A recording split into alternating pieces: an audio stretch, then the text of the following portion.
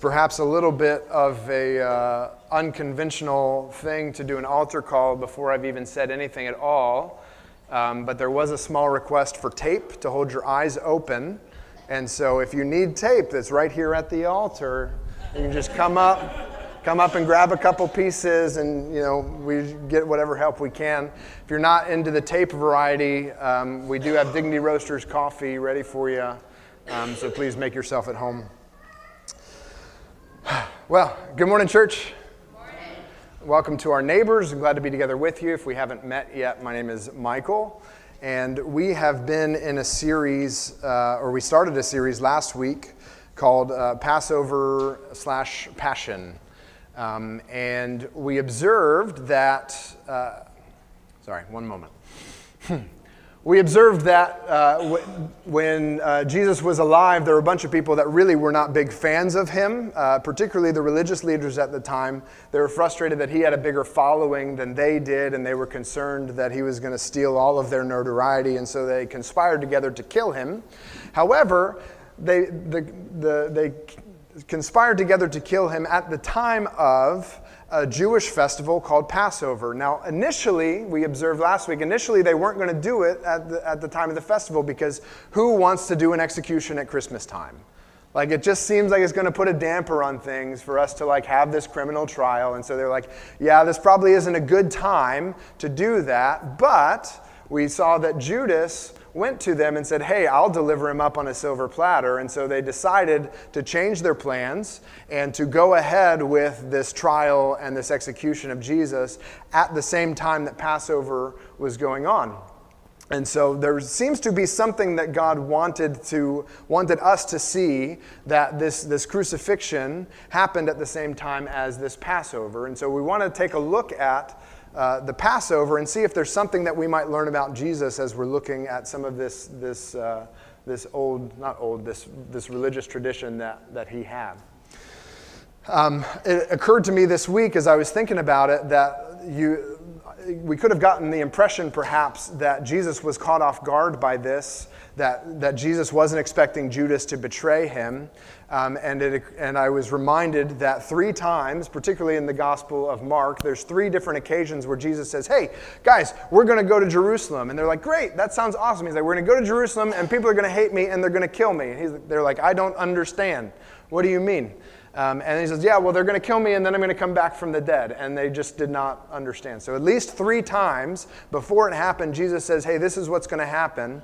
Judas ends up just kind of serving him up on a silver platter. But all of this was according to God's plan. It's really clear to me that we should be, as we talk about Jesus and about his crucifixion, about his resurrection, that we should probably hear echoes and overtones of this holiday of Passover. And so that's what we're trying to do in this series, is kind of take these things apart and take a closer look at them. I need to reset. Would you, it's our habit together to pray the disciples' prayer at the beginning of the week. So it's a brand new week. I don't know what happened last week. You don't have to live last week ever again. And so it's a new week. It's a new day. God's mercies are new today. And so we're going to start off on the right foot by praying together. And this is the model of prayer that Jesus left for us. It's not a magic prayer. There's no spell involved in this. But he said, when you pray, pray like this. I'm kind of naive enough to just copy Jesus. And so if you'd like to pray together with me out loud, you're welcome to pray out loud with me. The words are on the screen. At the very least, I'd ask for you to bow your hearts and let's pray together.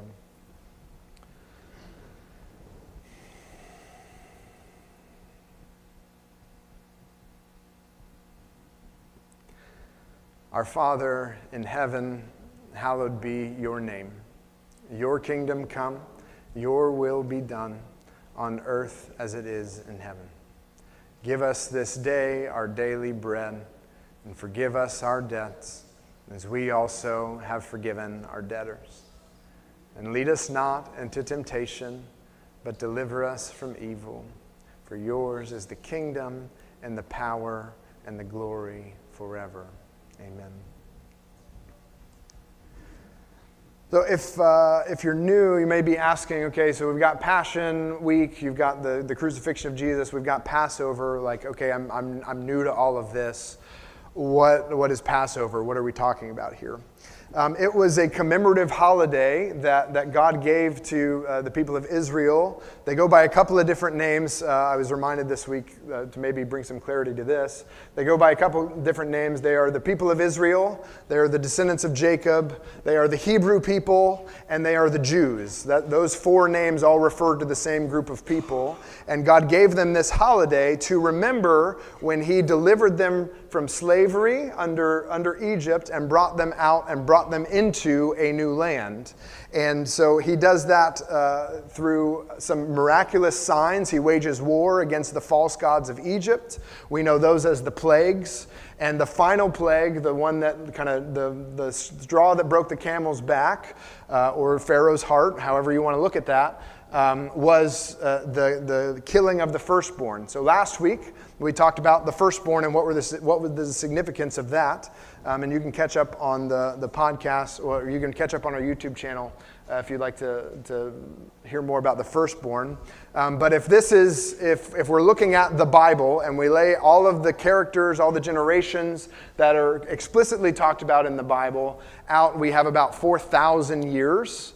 That's not like the Bible doesn't tell us everything that happened. It tells us what we need to know about God. And so I'm not saying that's the limits of creation history, but when we're talking about the biblical narrative, we've got this, and right there in the middle of our chart there, around 1500, there's a marker. That's the Exodus. That's what we're going to be talking about as we turn and navigate in our Bibles to Exodus chapter 12. That's where we're going to be, 1500 BC, about 1500 years before Jesus, the little baby over on this side. Okay? So navigate with me to Exodus chapter 12, and we'll do some reading. What's gone on in this story, and we spent several weeks talking about the first chapters of Exodus in a series called Who Are We? But Jesus has this family descended from Jacob, the nation of Israel, or the people of Israel. They're not a nation yet. That is blessed by God. God wants to walk with them in a special way. And he provides for them in a time of a famine. He provides food for them by moving them into Egypt. And He had provided food for Egypt too, so He moves them in there. And the longer they're there, the more God blesses them. And the more God blesses them, the more they make the Egyptians uncomfortable. And the more the Egyptians get uncomfortable, they decide to then enslave and attack the Israelite people. And so they begin killing their children. They put them to forced labor, and then they take away the materials that they need to accomplish the forced labor that they're making them do. So they double their work. And the more they are oppressed, the more God blesses them, and the more God blesses them, the more they are oppressed. And that's the story until finally God says, "I'm going to deliver you." He raises up a guy named Moses and his brother Aaron to come and talk to Pharaoh on behalf of God. And that's what we're looking at here in Exodus chapter 12. There are some blue Bibles that are going to be tucked under the chairs in front of you. And if you want to follow along, we're going to flip through and read a couple of long passages. So it might be helpful for you to follow along. And it's on page 67. Exodus 12 is on page 67 in these blue Bibles. Exodus chapter 12 and verse 1. The Lord said to Moses and Aaron in the land of Egypt, "This month shall be for you the beginning of months. It shall be the first month of the year for you. Tell all the congregation of Israel that on the 10th day of this month, every man shall take a lamb according to their father's households, or their father's houses, a lamb for a household. And if the household is too small for a lamb, then he and his nearest neighbor shall take according to the number of persons. According to what each can eat, you shall make your count for the lamb. Your lamb shall be without blemish, a male, a year old. You may take it from the sheep or from the goats, and you shall keep it until the 14th day of this month, when the whole assembly of the congregation of Israel shall kill their lambs at twilight." So we'll pause there. If you're super into animals, a lot of them are going to die in the sermon today. So I'm just going to give you a heads up if that's something you're uncomfortable with. is we've got this really interesting picture. God comes to these people, and this is before the last plague. So he's prepping them before the last plague happens. There's these things that we're going to do, and they don't know yet that they're going to do this. They're going to do this meal in remembrance of this event every year. But God's kind of unfolding it for them for the first time. He says, we're going to do this. And so what you're going to do is you're going to take a lamb and you're going to move it into your house for 4 days. So on the 10th day of the month, you're going to go and pick a lamb. You're going to bring it into your house. It's going to live with you for 4 days. And then at twilight, on the 14th day, everybody kills them together. This sounds like a party, doesn't it? Yeah, we're excited about this? No, it's a little bit uncomfortable for us, right? We're like, why do we gotta kill something? What is happening here? And the question is a big question. It's a significant question. And there is a significant debate about the nature of animal sacrifice and whether or not it was God's idea. And so I'm aware that there's a big hole right there, and you're watching me walk around the edge of it. Like, I know that there are some things to address there, but I don't really have the time if we're going to get to where we're getting to. But if I can just give you one simple answer, and I'm going to build off of that. The simple answer is this. You and I have an inflated view of how good we are. You and I also have a deflated view of how harmful sin is. So we live in an imperfect world. We're comfortable with sin. We know that none of us is perfect. We all make mistakes. And so because that's normal for us, we think it's not harmful. And what God is trying to teach the Israelites is that sin causes a complete break between us and God. Like, sin is a big deal every time, all the time, and sin doesn't get fixed unless something dies.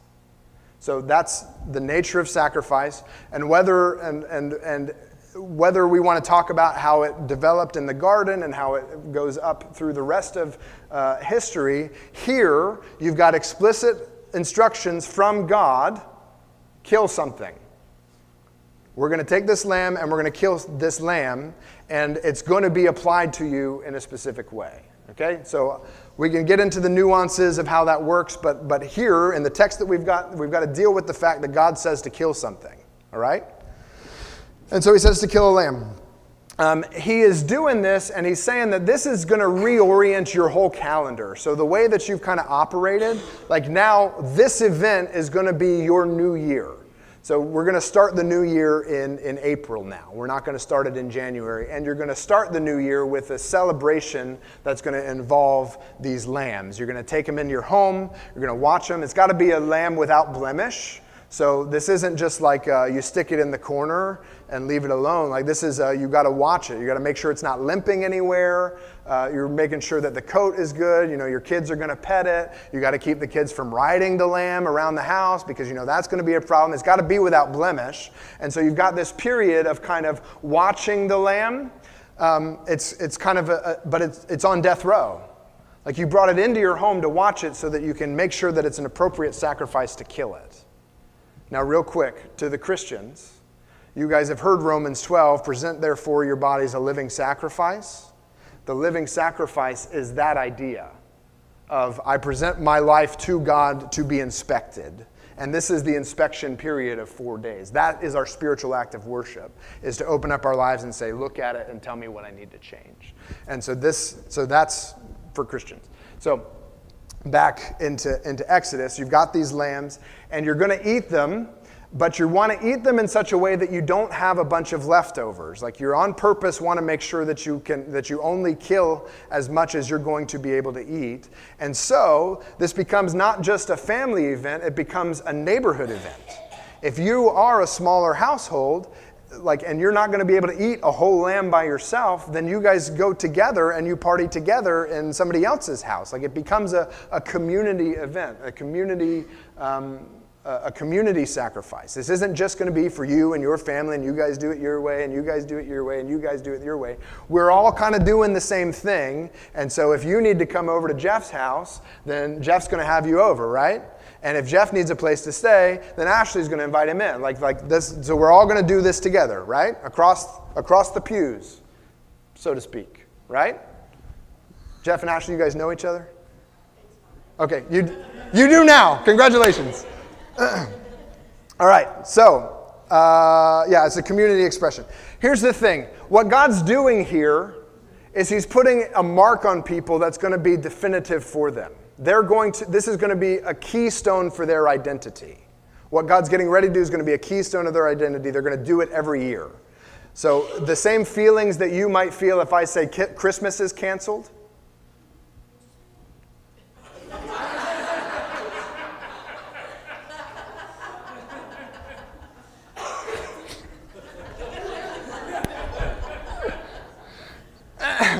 The same feelings you might feel if I were to say, hypothetically, Christmas is canceled. Would be the same thing they would feel if you were to say Passover is canceled, that you're not going to kill this lamb, right? This is part of who you are, all right? So do we today, do we define ourselves by God's work of salvation? Do we look at the thing that God has done in our lives to save us and we say, that is the defining characteristic of my life? Every other decision I'm going to make is going to go through the lens of God has saved me. And that's what we mean when we say we put Jesus first. Are we defined by God's work of salvation? So, we've got a lamb. It's cute, a little bit of adorbs, right? But we're going to kill it, okay?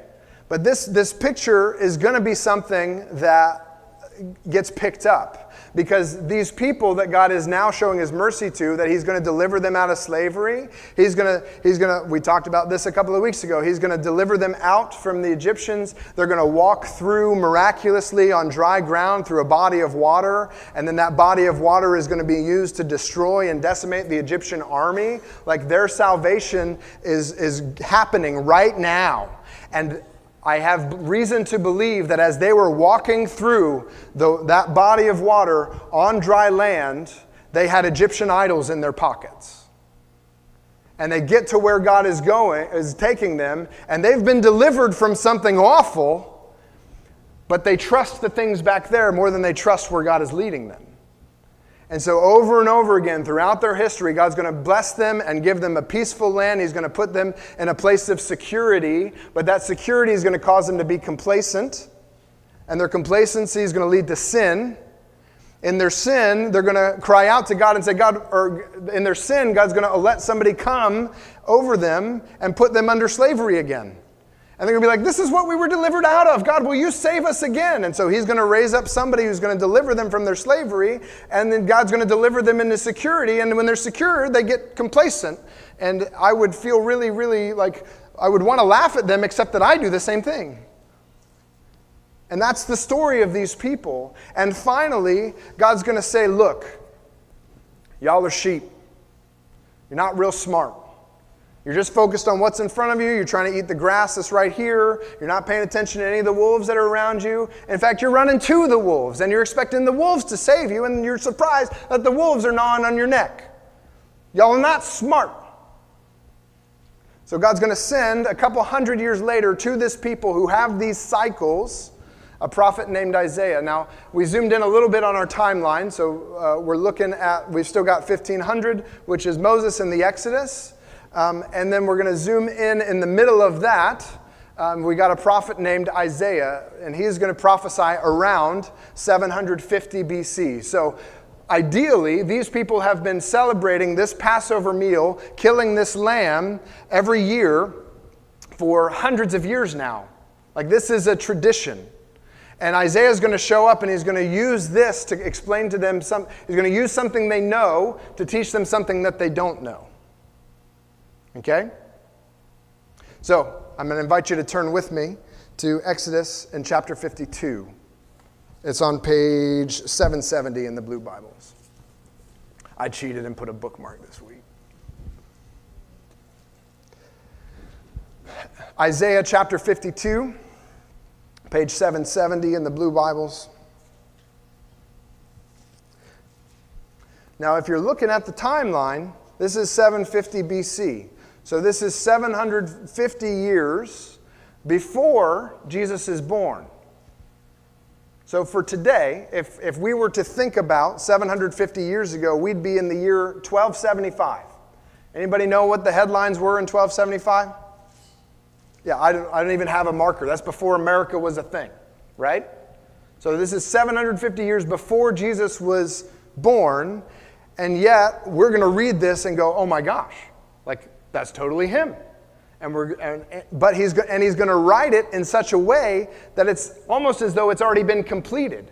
He's talking about the future, but it's so confident about the future, he writes it as though it's past tense. And he talks about a servant that God's going to send, who's going to be one sheep amongst a flock of sheep.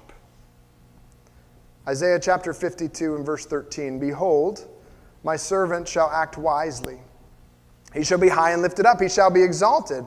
As many were astonished at you, his appearance was so marred beyond human semblance, and his form beyond that of the children of mankind, so shall he sprinkle many nations. Kings shall shut their mouths because of him, for that which has not been told them they see, and that which they have not heard they understood. Who has believed what he has heard from us? And to whom has the arm of the Lord been revealed? For he, this servant, grew up before him like a young plant, like a root out of dry ground. He had no form or majesty that we should look at him, and no beauty that we should desire him. He was despised and rejected by men, a man of sorrows and acquainted with grief. And as one from whom men hide their faces, he was despised, and we esteemed him not. Surely he has borne our griefs and carried our sorrows, yet we esteemed him stricken, smitten by God, and afflicted. But he was pierced for our transgressions. He was crushed for our iniquities. Upon him was the chastisement that brought us peace, and with his wounds we are healed. All we like sheep have gone astray. We have turned every one to his own way, and the Lord has laid on him the iniquity of us all. He was oppressed, and he was afflicted, yet he opened not his mouth. Like a lamb that is led to the slaughter, and like a sheep before its shearers is silent, so he opened not his mouth. By oppression and judgment he was taken away. As for his generation, who considered that he was cut off out of the land of the living, stricken for the transgression of my people.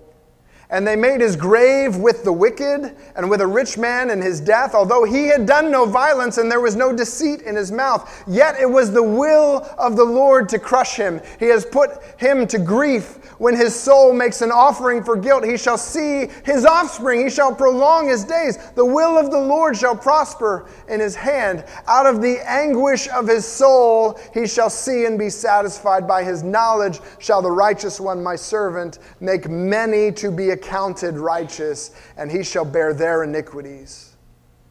Therefore I will divide him a portion with the many, and he shall divide the spoil with the strong, because he poured out his soul to death and was numbered with the transgressors. Yet he bore the sin of many and makes intercession for the transgressors.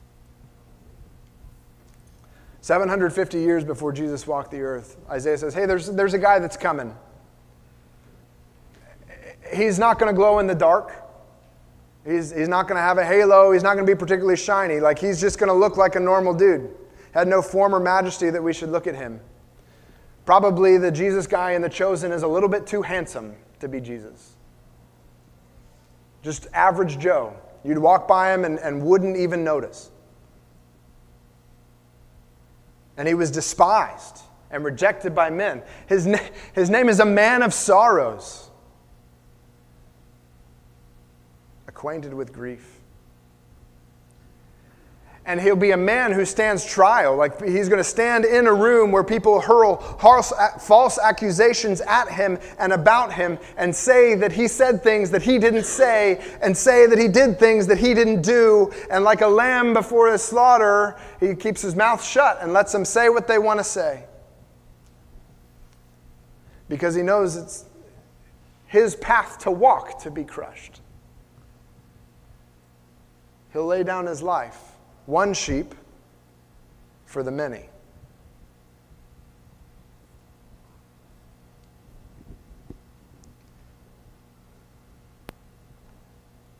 Are we willing to allow someone else to take our guilt?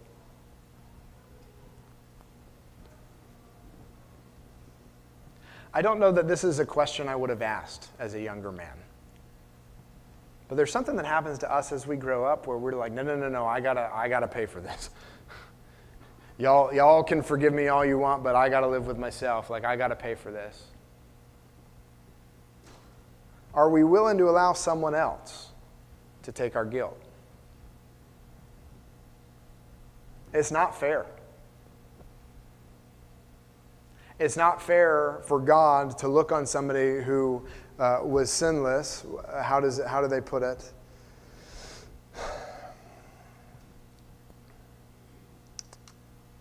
I'm not seeing it on the page.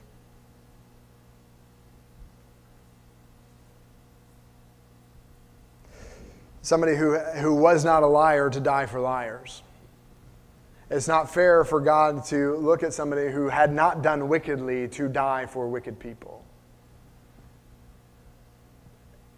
And yet, he says, this is the way. Are we willing to allow someone else to take our guilt?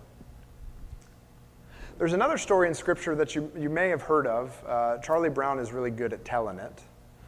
But the angels talk about showing up to some shepherds in a couple hundred years from when Isaiah is prophesying. And he comes to a town. See, this Passover thing was actually the start of something big. So what God is doing is he's slowly unrolling things. He says, you guys are going to kill one lamb a year. But he says, my presence is going to go with you when you go into the land. And so when my presence resides in you, you've got to take special care that I don't burn you up. So in the same way where like we acknowledge that the sun has power, but we also put on sunscreen, God says, when you come to me, you need to know that I am holy and you are not. And there needs to be some protocol into how you come before me. We might get mad at the sun for being the sun, but we also put on a long sleeve shirt if we know we're going to be mowing, right? In the same way, God said there's going to be a covering. And so one of the ways that you as a nation are going to cover is you're going to have an offering every morning and every evening. 365 days a year times 2. Somebody else will have to do the math for me. You're going to have an offering, a burnt offering. It's going to be a lamb. So suddenly, how many lambs do you need? You started with one lamb a year, and now how many do we need in a year? All right, we need almost 1,000 lambs. If I can round up, can I do that? So where are we going to get these lambs? They have to be a lamb, they have to be a year old, and they have to be without blemish. So suddenly there's going to be a need for a bunch of lambs at a specific amount of time all year long. We need a constant supply. And these are not like Walmart commodities. You can't just walk up and grab one in cellophane and just take it home. Like, this is an animal, right? We've got to have a place to care for it, got a place to raise it. And so there becomes a cottage industry where people are collaborating together and trying to raise lambs specifically for this sacrifice that's going to be sunscreened because God resides among his people. Okay?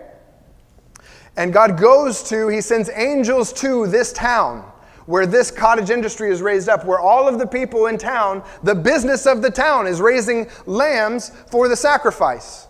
And he comes to the shepherds who understood that there's lambs that need to be sacrificed, and that's their whole job. And he says, hey, I'm going to send a son to you who's going to be a king. And the way that you're going to know that you've got the right baby, you're going to go into town and there might be 5 babies born that night, but you're going to go into town, you know that there's going to be one baby, and that's the one that I'm talking about. It's the one that you wrapped up as though it were a newborn lamb for the sacrifice. Because a key principle was that the lamb had to be unblemished. So if you're birthing lambs knowing that you're going to have to give them as a sacrifice, you're going to take extra care to make sure you don't bonk their noggin.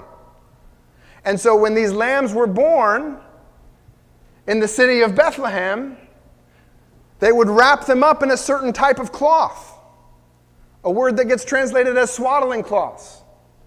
And it was unusual to wrap humans in them, but there was one baby that got wrapped in the lamb cloth, and his name was Jesus.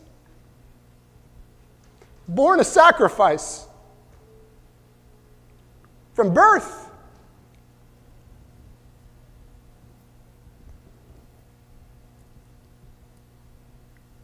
And he had a life laid out for him that he was going to walk through, a hard life. A man of sorrows, acquainted with grief, despised by those he came to save. And he would be crushed. And God tells us he's crushed for the sins of many, for all who would come to him. And by his submission to that execution, God paid the debt for many. And the way that we know that that check cleared the bank is he came back from the dead. Every other lamb that was ever sacrificed, it only had one shot. And guess what? It didn't do the whole job. Because we had to do another one next year. And we had to do another one in the evening. And we had to do another one in the morning. But Jesus was killed, and his payment was done in full, and we know that that check cleared the bank because he came back from the dead. And if you want to walk away from Jesus, if you want to walk away from Christianity, if you're like, this church thing, I'm not super sure about it, I don't really know where to go, like the only question you have to answer is, did Jesus come back from the dead? Like if you want to talk about all the Bible stuff, and there's some weird stuff in here, I'm not debating that, but the question that you have to answer is, did Jesus come back from the dead? Because if he came back from the dead, then what he said was true, because he promised on the way to Jerusalem, this is what's going to happen. They're going to kill me, and I'm going to come back from the dead. And I can say a lot of things, but I can't make myself come back from the dead. And so if he said it 3 times, and then it happened in the time and the way that he said it was going to happen, then maybe he has something to teach us about how to live. And maybe he has something to show us about who God is, that he would come and submit himself to that kind of a death at the hands of people who were lying about him to his face and spitting on him and beating him and mocking him and his ability to know anything. The one who made physics out of his imagination was mocked. People would blindfold him and smack him and say, "Who hit you?" Of course he knew who hit you. He made your DNA. And he submitted to that suffering as a lamb. Because God sometimes uses things that we know to teach us things that we don't know. We'll see if we get done on time today. Jesus had 12 followers that were real close to him. And one of his best friends and his followers was a guy named John. And after Jesus' death, after his resurrection, he goes back to heaven. And John gets an opportunity to look into the future. And it's a little bit crazy. We're going to get a little bit weird. So if you need the tape is still here at the altar. We're going to be in Revelation chapter 5. It's on page 1277 in the blue Bibles. John has the privilege of being able to look into the future and see the end of all things. And he gets to see it in such a way that it's crazy. God has to give him, help him to see things that he can understand, to show him something that he has no way of comprehending. Like if I were to try to imagine somebody from 1900, if they could have a window into 2023, and they saw all these people talking into black boxes, it would not compute. What does this mean? Why are they attached to them? Right?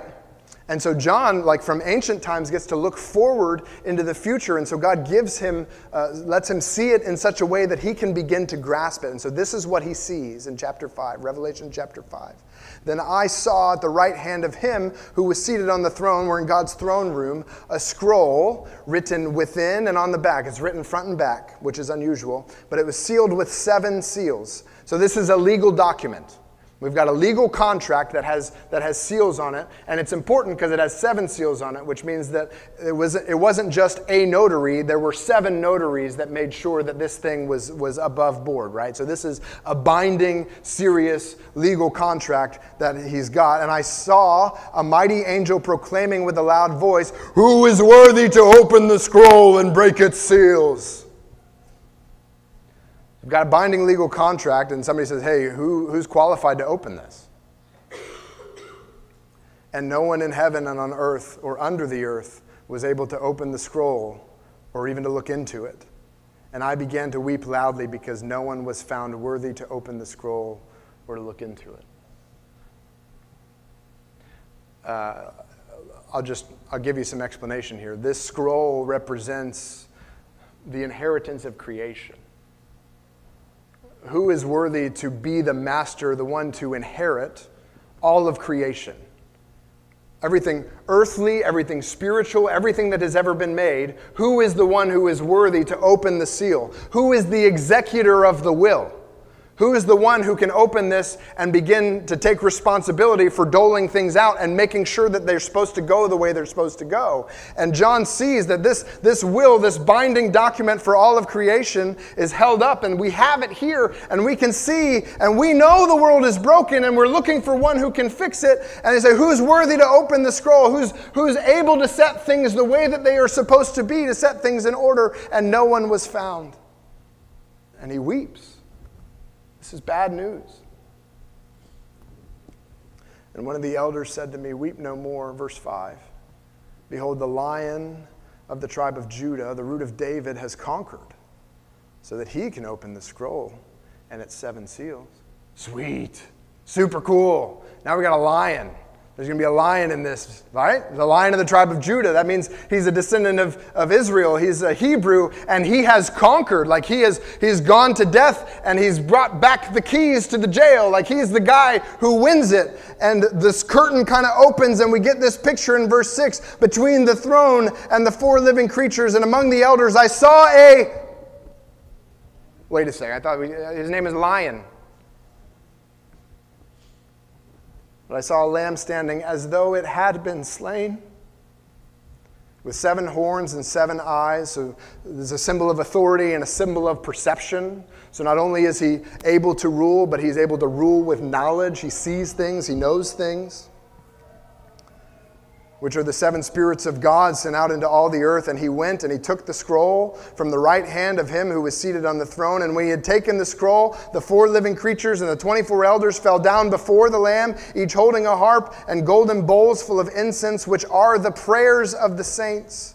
And they sang a new song, saying, worthy are you to take the scroll and to open its seals, for you were slain, and by your blood you ransomed people for God from every tribe and language and people and nation. And you made them a kingdom and priests to our God, and they shall reign on the earth. And then I looked and heard around the throne, the living creatures and the elders, and the voice of many angels, numbering myriads and thousands of thousands, saying with a loud voice, worthy is the Lamb who was slain to receive power and wealth and wisdom and might and honor and glory and blessing. And I heard every creature in heaven and on earth and under the earth and in the sea and all that is in them, saying, to him who sits on the throne and to the Lamb be blessing and honor and glory and might forever and ever. And the 4 living creatures said amen, and the elders fell down and they worshiped. John gets a vision of the future. He gets a vision of heaven. He gets a vision of the end of time. He sees a lamb that was slain, worthy to take the scroll, the inheritance of creation. Jesus is the Lamb.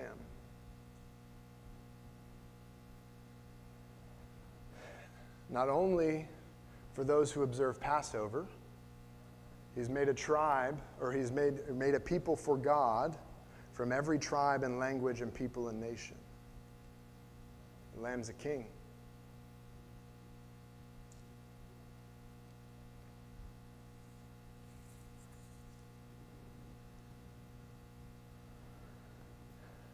I heard every creature in heaven and on earth and under the earth and in the sea and all that is in them, saying, to him who sits on the throne and to the Lamb be blessing and honor and glory and might forever and ever. I don't know where you are in your walk with God. I know I'm one that has more occasion than most to spend time thinking about and participating in funerals. And I know it's something that we don't like to think about. There's going to come a day when you die. And if we can believe anything about Jesus at all, He says, my resurrection proves that I've made a way. And whether today you would say, I don't buy it, I don't get it, I've got doubts, I'm not really sure, or I hate that, like I hate religion, I don't want anything to do with it, like it's so manipulative and everybody's angry all the time, or you're somebody who says, I want to believe it, but like I've been really wounded by people who were supposed to know better. Like wherever we are with Jesus, I want you to know there will be a day where every voice that has ever come out of any person's mouth will look to Christ and say, He is the King of all creation. And you will bend a knee that day.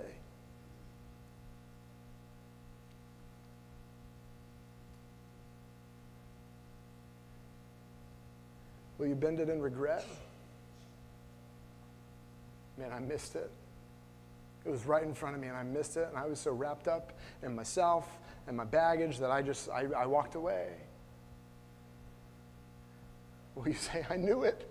It was the only thing that got me through those dark times. That hope, that pinprick of light on the horizon was the only thing that guided me home. And I can see it now. And I didn't understand any of the pain, and I didn't understand any of the brokenness, and I didn't know why these things were happening to me or to my family or to those people and those diseases, and I didn't understand it, but I'm seeing it now, and I get it, and it was part of your plan, and you are worthy.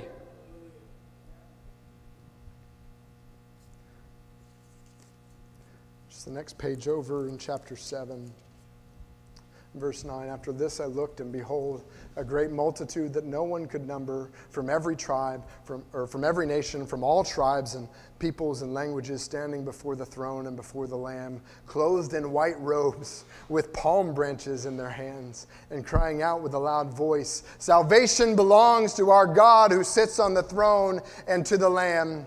And the angels were standing around the throne and around the elders and the four living creatures, and they fell on their faces before the throne and worshiped God, saying, Amen. Blessing and glory and wisdom and thanksgiving and honor and power and might be to our God forever and ever. And I love John. Like John, he gets to see all these things, and they get to talk with him. And I would be uncomfortable with that, and I think he is uncomfortable with that. Verse 13, then one of the elders addressed me, saying, Who are these clothed in white robes, and from where have they come? Like one of these powerful beings in heaven looks at John and says, What's going on here? I was hoping you could tell me, actually. He says, I said to him, Sir, you know, hopefully, fingers crossed. And he said to me, These are the ones coming out of the great tribulation. They have washed their robes and made them white in the blood of the Lamb. Therefore they are before the throne of God and serve him day and night in his temple. And he who sits on the throne will shelter them with his presence. They shall hunger no more, neither thirst any more. The sun shall not strike them, nor any scorching heat. Why? For the Lamb in the midst of the throne will be their shepherd, and he will guide them to springs of living water. And God will wipe away every tear from their eyes. There's a lot in here. There's a lot to wrestle with. There's a lot of questions. But the thing that's clear is the Lamb's desire is to be a shepherd, to care for a flock, and to wipe away tears. So if Jesus is the Lamb, the only invitation I have this morning that makes any sense at all is, will you come to him and bow your knee now? Not out of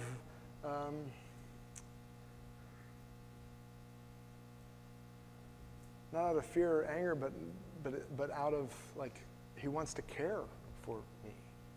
He smells my prayers, is the picture in the chapter before. Like when I cry to him, he's aware of it. And his desire is to shepherd and lead and guide. And he's good, and he's trustworthy, and he's worthy, and I can walk with him today.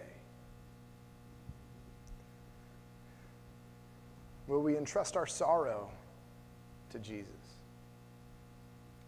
A man of sorrow, well acquainted with grief, a shepherd that wipes every tear from every eye.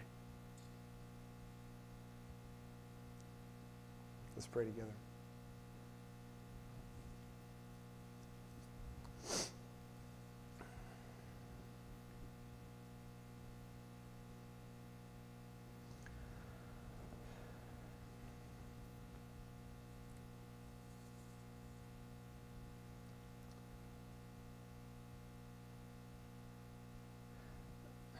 Jesus, you know my struggles with even trying to articulate some of the things that you've revealed. And so, Lord, I ask that if there's anything that I've said that would be additionally confusing or wrong, that those things would be forgotten real quick. But Lord, where your word is, that it would stand sure, that it would get a hold of our hearts and that it would not let go.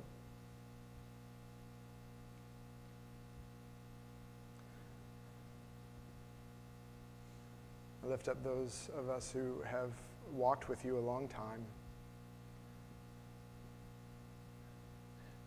and maybe drifted in our security to be unimpressed by you. And Lord, I pray that you would shine your majesty in our hearts and that you'd renew us. Lord, for those who are far away from you, within the sound of my voice, I pray that you would be drawing them to you.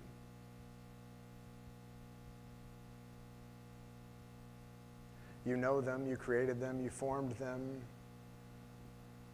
and you want to be their shepherd. You want to walk with them and guide them. Renew and restore.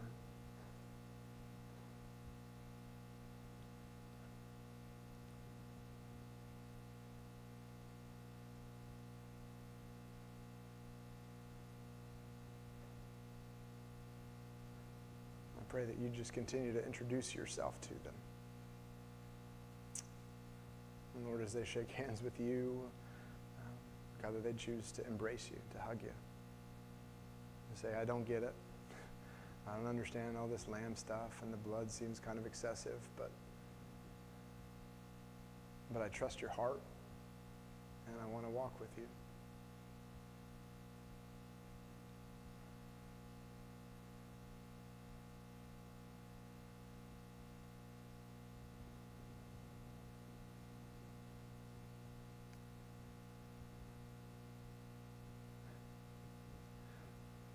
We lay our lives down, submit ourselves for your inspection. Would you do the heart work in us that needs to be done this morning? It's in your name we ask. In the name of Jesus we ask. Amen.